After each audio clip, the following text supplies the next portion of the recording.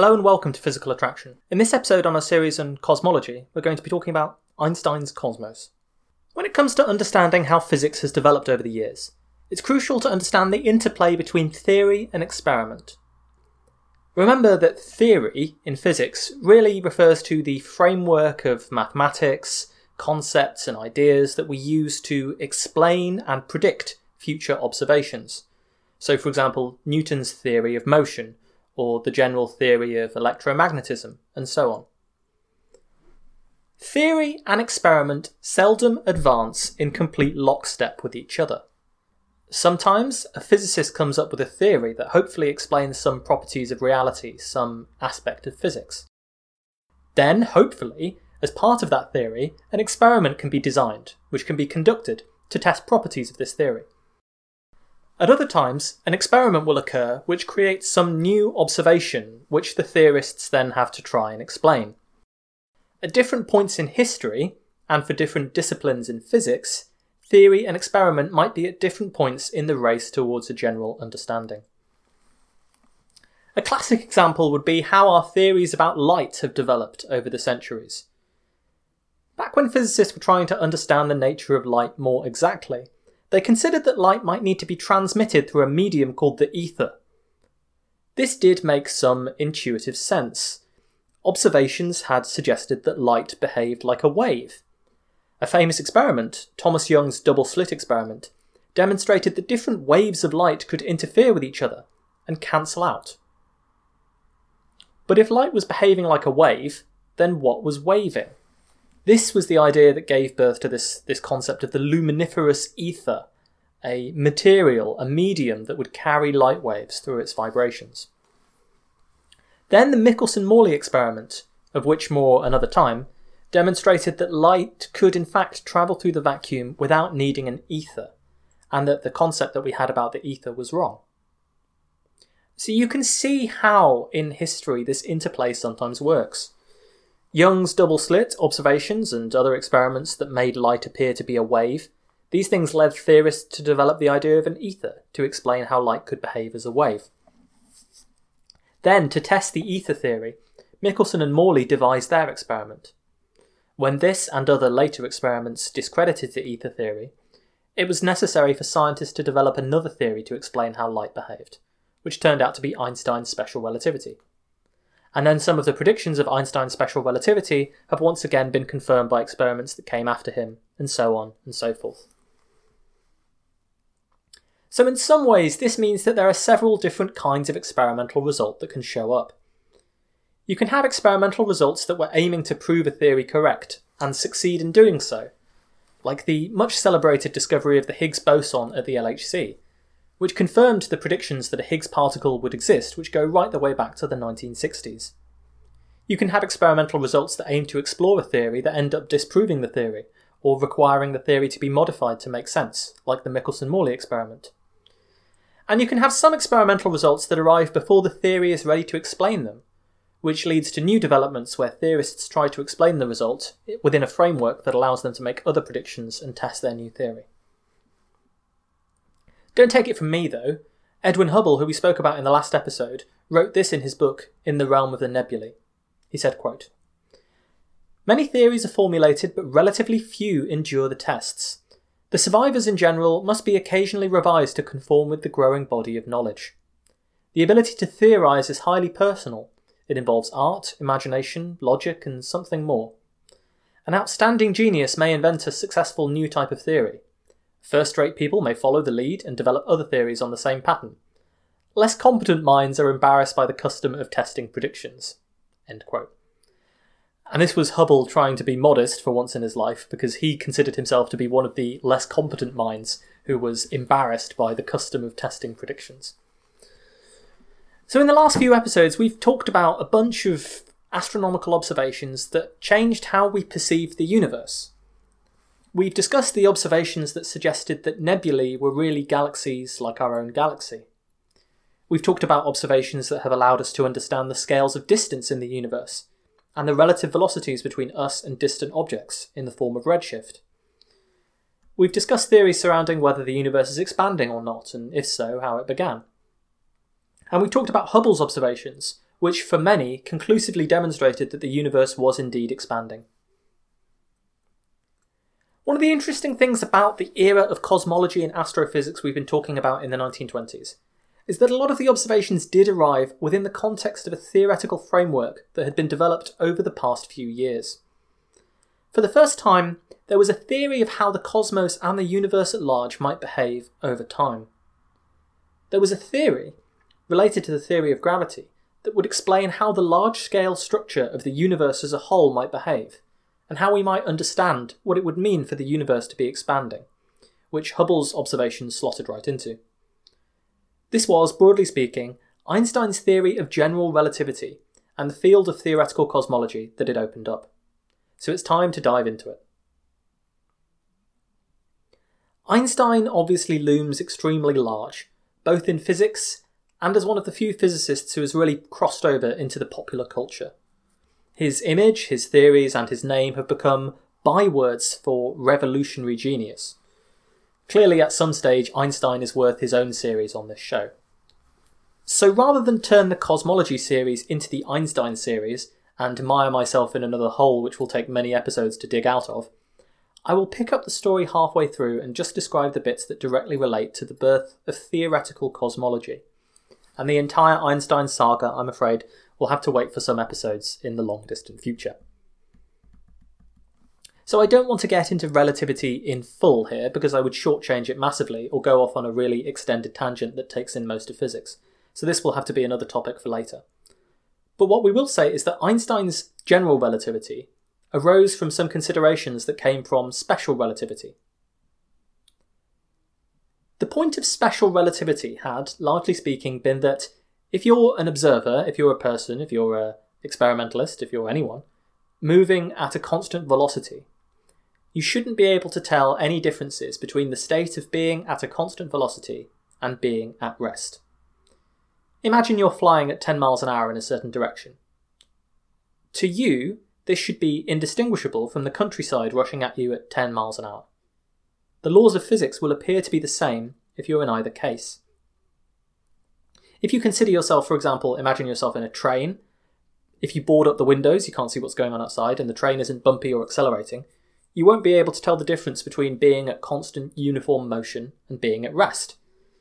If you are playing around with experiments within the train, if you've got a mass on a spring, if you've got balls that you're throwing around in different directions and observing things like projectile motion and so on your train that's travelling at a constant speed, you will find that the laws of physics behave exactly the same as they do in the outside world. Now, the marvellous consequences of this simple idea that if you are moving at a constant relative velocity to another observer, you should observe the same laws of physics. And the idea that there is a universal speed limit in the universe, which is the speed of light. These simple ideas, the consequences of them, that's the foundation of special relativity, which I think we'll have to leave again for another time. But to help explain special relativity, Einstein and others introduced four-dimensional space-time, so we live in 3 dimensions of space and 1 of time. General relativity essentially expands this to include an equivalence now between gravity and acceleration. In other words, imagine you jump off the top of a very tall building and you're in freefall. You won't feel the pull of gravity at all because you're accelerating towards the Earth at 9.8 meters per second. This is how astronauts aboard the ISS can experience weightlessness. They're actually accelerating towards the centre of the Earth as they rotate around the Earth in this geostationary orbit. To them, the physics that they experience in that freefall is indistinguishable from having no weight at all. And this is part of a broader equivalence that if you're accelerating in a given direction, your physics can be equally well described by having a gravitational field that's pulling you in the opposite direction. If you ignored air resistance, for example, for a free-falling skydiver or an astronaut, you would feel that there's no gravitational field at all due to your acceleration. What Einstein realised in general relativity, and again we're massively glossing over the details here, especially the mathematical ones, is that you can explain the action of gravitational fields by assuming that space-time is curved. The presence of massive objects, of matter with a mass that exerts a gravitational pull, is to curve and distort space-time in a particular way. Now, the classic analogy that people use here I am going to repeat for convenience, so apologies if you've heard it already. But to get some intuitive sense of how this actually operates, this idea that matter curves space-time and tells space-time how to bend, and that this is an analogy to the force of gravity. Imagine the world as a flat, two-dimensional surface, a blanket that's being pulled taut at each corner by a group of children. The kids are playing a game of 2D table tennis on the flat surface of this blanket. They're rolling ping-pong balls along the surface to each other. When they launch the ball in a given direction, it travels in a straight line to be intercepted by kids on the other side. So you can sort of imagine this as a kind of game of Pong, where they're all holding out this blanket, holding it taut, and launching these balls across the blanket towards each other. Then, to make the game more interesting, or out of a spirit of disruption, some kid grabs a bowling ball and throws it into the middle of the blanket. The kids can still support the blanket, but now it's sagging in the middle. Instead of a flat surface, you have a curved one, which is dipping down towards where the bowling ball is. And you can imagine that this would be a sort of convex blanket, right? You have the kids in each corners, they're holding the thing taut. You have the bowling ball, which is causing this big depression in the middle.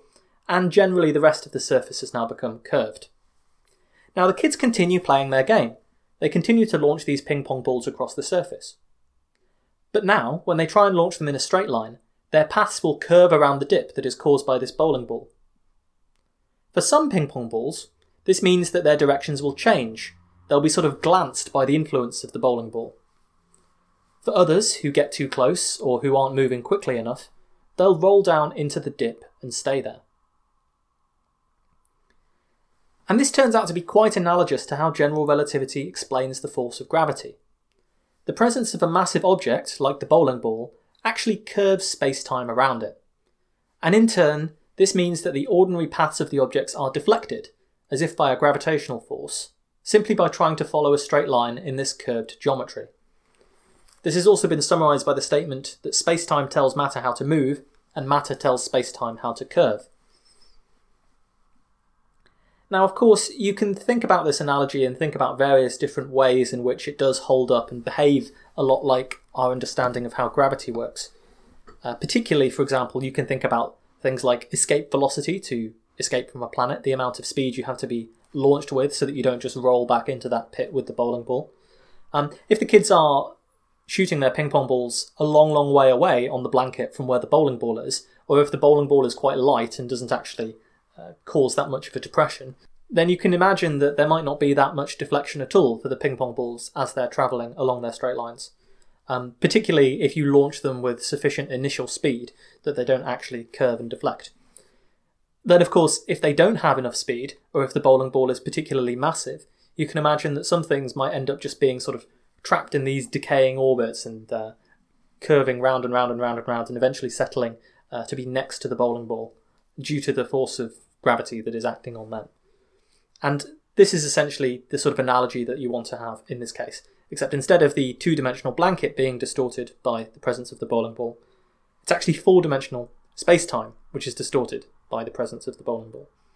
And yes, both space and time are distorted. So not only is the trajectory of a particle of an object that is moving in a gravitational field, not only does the gravitational field change its trajectory in space, but also its trajectory in time. And this is very similar to the special relativity case, where the fact that we exist in four-dimensional space-time means that when we move, when we have a certain velocity, it alters not only our trajectory in space, but also our trajectory through time, through phenomena like time dilation. What Einstein realised, what he seized upon, was that actually there was a whole mathematical framework for these curved or non-Euclidean geometries. And that you could actually mathematically determine how the curved surface is going to look based on how much mass is present. And therefore you could determine the trajectories, the pathways that objects would take when they were travelling through this curved space-time. Obviously, relatively light objects like you or I, we have a minimal effect on curving space-time, and hence our gravitational influence on the world around us is tiny. The effect is much larger for much more massive objects, until you get into the realm of black holes, which are so compact that space-time becomes so hopelessly curved back on itself that nothing, even travelling at light speed, can escape from its gravitational influence. Once Einstein had derived these equations in which matter tells spacetime how to curve, the really amazing realisation here is that this can be applied to the universe as a whole. Now, it's not fair to say that Einstein was the first person to try and link together this idea of a large-scale theory of gravity and trying to understand how that would lead to a different large-scale structure of the universe. In fact, these had been ideas that had been floating around for a very long time. But what they had found before, physicists and astronomers, they'd known for a long time that their theory of the universe was incomplete, because it would lead to apparent contradictions with the observations that they were making. And in fact, it had long been appreciated that gravity, this force that acts across vast distances, indeed across all of space in Newton's theory, could perhaps hold the key to the large-scale structure of the universe and how it evolved. In 1692, 5 years after Isaac Newton had completed the Principia and outlined his theory of gravity, he had a letter from a Richard Bentley, a theologian who was head of Trinity College in Cambridge, proposing a puzzling dilemma. Newton's theory of gravity said that gravity acted over any distance and was always attractive in all cases. Every object in the universe, however small the force may be, exerts an attractive force on every other object in the universe. But this, it seemed to Bentley, had disturbing implications for the universe itself. If the universe was filled with stars, then surely they would all attract each other and gradually collapse onto their collective centre of mass. The universe couldn't possibly be static or eternal, as Newton wanted to believe. Instead, it would be dynamic and unstable, eternally evolving towards some spinal steady state where the entire universe collapsed in on itself, dragged there by the force of gravity. This then raised all kinds of philosophical questions. I mean, for a start, you have to think about yourself, well, okay, was the universe created with all of this matter dispersed, and it's been collapsing ever since due to gravity? This creates an arrow of time for the universe as a whole, with the universe beginning in this dispersed state and then evolving towards this collapse. Now this troubled Newton, but he thought that he had the resolution, and he thought that he could resolve it by saying, well, this implies that the universe must be existing in some way. It must have these properties. Newton decided that the universe must be an infinite collection of stars that were more or less evenly distributed throughout space. That way, they don't actually have a centre of mass, because whatever gravitational pull arises from stars in one direction would be cancelled out by stars from another direction, resulting in no net attraction. As Newton wrote, if the matter was evenly disposed throughout one space, it could never convene into one mass, and thus might the sun and fixed stars be formed. But this idea literally contradicted the evidence of our eyes. If the universe was infinite and eternal, and the stars were evenly distributed throughout it, then you run into something called Olber's paradox. In such a universe, no matter what direction you look in, there will be a star. In fact, there will be infinitely many stars at various different distances from you. The furthest stars might be fainter due to being further away, but they would be more numerous, infinitely numerous in fact, which would make up for it. If the universe is infinitely old, if it's this static, eternal universe with infinitely many stars in any direction you care to look, then you can't explain this away by suggesting that the light from the stars in some direction hasn't had time to reach you yet. It would have done. It's had infinite time to do so. In other words, the night sky shouldn't be what we see.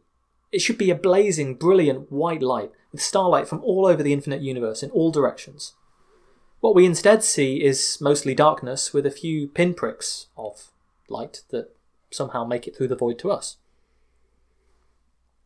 So despite this belief, perhaps rooted in philosophy, that the universe was eternal, static and infinite, the observational evidence was lacking.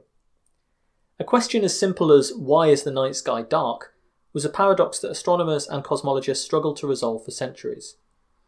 And it's just evidence, I suppose, that it's often the simplest questions that can end up being some of the most difficult to answer. Clearly, the fact that the universe implied by Newton's understanding of the laws of gravity and the universe implied that looking up into the dark of the night sky contradicted the observations that he had made and the theory that he had constructed for the universe. This was a major flaw in early theories of the universe, and making them compatible with theories of the gravitational force. But in Einstein's general relativity and the cosmology that flowed from it, there was a resolution to Olbers' paradox, which we'll come on to later on. So Einstein derives these equations in which matter tells spacetime how to curve, and then realises they can be applied to the universe as a whole. Now, one of the difficulties I have with this show is that I can't show you equations in an audio format, so I can't show you how things work mathematically nearly as easily as I would like to. I think that the only real solution to this when I bump into something like this that has to be explained mathematically is to come up with a video where I go through the equations and stick that on our YouTube channel. So I'm going to give that a shot for this particular case because I think the fact that you can explain and explore the entire history of cosmology and our universe with some quite simple equations is so beautiful that frankly I don't want to let the mathematics be a bar to exploring it in the detail that it really deserves. This video won't be anything too fancy, probably just a set of slides, but I will link to it in the show notes and on social media and so on. Here in the audio-only podcast though, I will stick to a more wordy description. When you apply Einstein's general relativity to spacetime as a whole, you get a couple of equations that relate a few different quantities together. First though, you have to make an assumption, and this is the assumption that we talked about in the last episode, which is of the cosmological principle.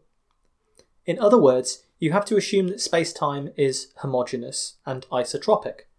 This is just a fancy way of saying that on large enough scales, spacetime looks the same in every direction you look, and it looks the same from whatever position you're in. This is a massively helpful assumption because it rules out all kinds of weird and wonderful geometries. You could imagine a spacetime if you wanted to that is quite frankly bizarre. Maybe over here in this patch of the universe it twists into strange knots and loops, while over in this other location it's completely flat. Perhaps when you look in one direction you'd see this dense and weird topology with four-dimensional spacetime twisting around in all sorts of strange directions that change how matter would move through it. And in other locations it's smooth. The cosmological principle, though, rules out all of these different assumptions and basically limits you to a few different kinds of universe that you can have. These are the different kinds of universe that you can have because they satisfy the cosmological principle, the idea that space and time will behave similarly, whatever location you are in the universe, and that it will look the same in whatever direction you look on a sufficiently large scale. So under the cosmological principle assumptions, you can have a totally flat universe. You can have a spherical universe with a certain radius of curvature. If you imagine walking around on the surface of a perfect sphere, you'll see what I mean about this satisfying the cosmological principle, in the sense that you can look in any direction and see the same thing and so on. And you can also have what's called a hyperbolic universe, which is basically a universe with negative curvature, something shaped a little bit like a saddle, which also satisfies these principles. So you can imagine these as being the basic shapes of the universe that's totally empty and satisfies the cosmological principle. We can have a flat surface, a sphere, or a saddle. Then when we add stuff into the mix, matter and energy that has an influence on gravitational forces in the universe and twists space and time, that's when the initial shape of the universe gets distorted. The equations can tell you how such a universe will behave if it's curved, or if it's filled with matter, or radiation, or some other kinds of substance. But what the equations can't do is tell you what the universe actually looks like. For that you need to make some more assumptions, and you want to make these assumptions based on your best available evidence. When Einstein first realised that he could apply his equations to the universe as a whole in 1917, it caused him a great deal of concern. His view, in accordance with most of the cosmologists of the day, was that the universe should be static. In other words, there's no expansion, no contraction of the universe. The things within it might evolve, but the fabric of the universe itself should stay the same, eternally. He struggled to find a solution to his equations that allowed for this to be the case. In most solutions to the equation, it seemed like the universe should evolve over time. And we're coming back to the things that Bentley and Newton were worried about, the idea that gravitational influences or other influences might make the universe evolve over time. But Einstein, philosophically, simply did not think that this was the case. So he fudged it. You can add another term into Einstein's equations without breaking the laws of physics. And a way to understand this is to, if you can think back to when you did high school calculus maybe, when you did integration at school. When you integrate a function, you can always add an extra constant term. When you differentiate it, that term will go away, regardless of what it turns out to be. This invariance, as we'd call it, arises from a type of symmetry in the equations. So I'm going to explain this a little bit more. Consider a straight line, where the equation might be y equals 2x plus 3, the kind of thing you would have to draw in your graphing paper all the time. When we differentiate this, we find just the gradient of the line, which is 2. But the gradient of the line doesn't care about the intercept. Therefore, the differential equation dy dx equals 2 can describe any line with gradient 2, regardless of where it is on the axis and what the intercept is. You can imagine moving the line through space. You'll always have that same gradient too, regardless of where you translate it in space. And so again, we come back to this idea in physics that you have symmetries. The line is symmetric when you shift it through space. And also invariances. So you can add whatever constant you want onto the end of that and it disappears in the differentiation. Now it turns out that Einstein's field equations for general relativity are basically differential equations. And they have similar symmetries which allow for a similar invariance. So this basically means that when you try and integrate up Einstein's equations to get to a universe, there are certain constants that can drop out of these equations and you'll get the exact same universe, but these things can also exist. So speaking technically now, Einstein realised that the general principle of mathematical covariance of his theory allowed for two general covariant objects: the Ricci curvature, which describes how matter tells space how to bend, and the volume of space-time. And this meant that Einstein realised that he could add in a constant term so long as it was proportional to the volume of the universe, the volume of space-time. Einstein discovered that if you added another term into his equations, a so-called cosmological constant term, like that constant of integration, the laws of conservation of energy and momentum could still happily exist. It didn't break any rules, although it was an extra assumption about how the universe would behave. And it allowed Einstein to solve the equations for a static universe, which is what he existed at the time. So it's like we have that line, and we want to add a certain constant of integration onto it so that it goes through a particular point. Einstein believes that the universe should go through this point, that it should be a static universe. And so he picks the constant so that it perfectly balances out the tendency of the other part of the equation to cause the universe to change over time, and give him a static universe. Now you can see, obviously, that this is not that satisfying philosophically and physically either. You can see the contradiction here. Either Einstein has to accept that general relativity and his equations can't really describe the universe, which he believes to be static. Or he has to say, well, my theory only really works with a universe that's changing over time, which I don't think the evidence supports yet. So what does he do? Does he abandon the theory, or does he abandon the idea of a static universe? In the end, he does neither. He fudges the problem by adding in this extra term, this cosmological constant, which allows his theory to describe a static universe, providing you also assume that the universe has positive curvature and is like the surface of a sphere. And you can see, even in the 1917 paper Cosmological Considerations, where he introduces this for the first time, that he's not entirely comfortable with it. He says, quote, "At any rate, this view is logically consistent, and from the standpoint of the general theory of relativity lies nearest at hand. Whether from the standpoint of the present astronomical knowledge it is tenable will not here be discussed.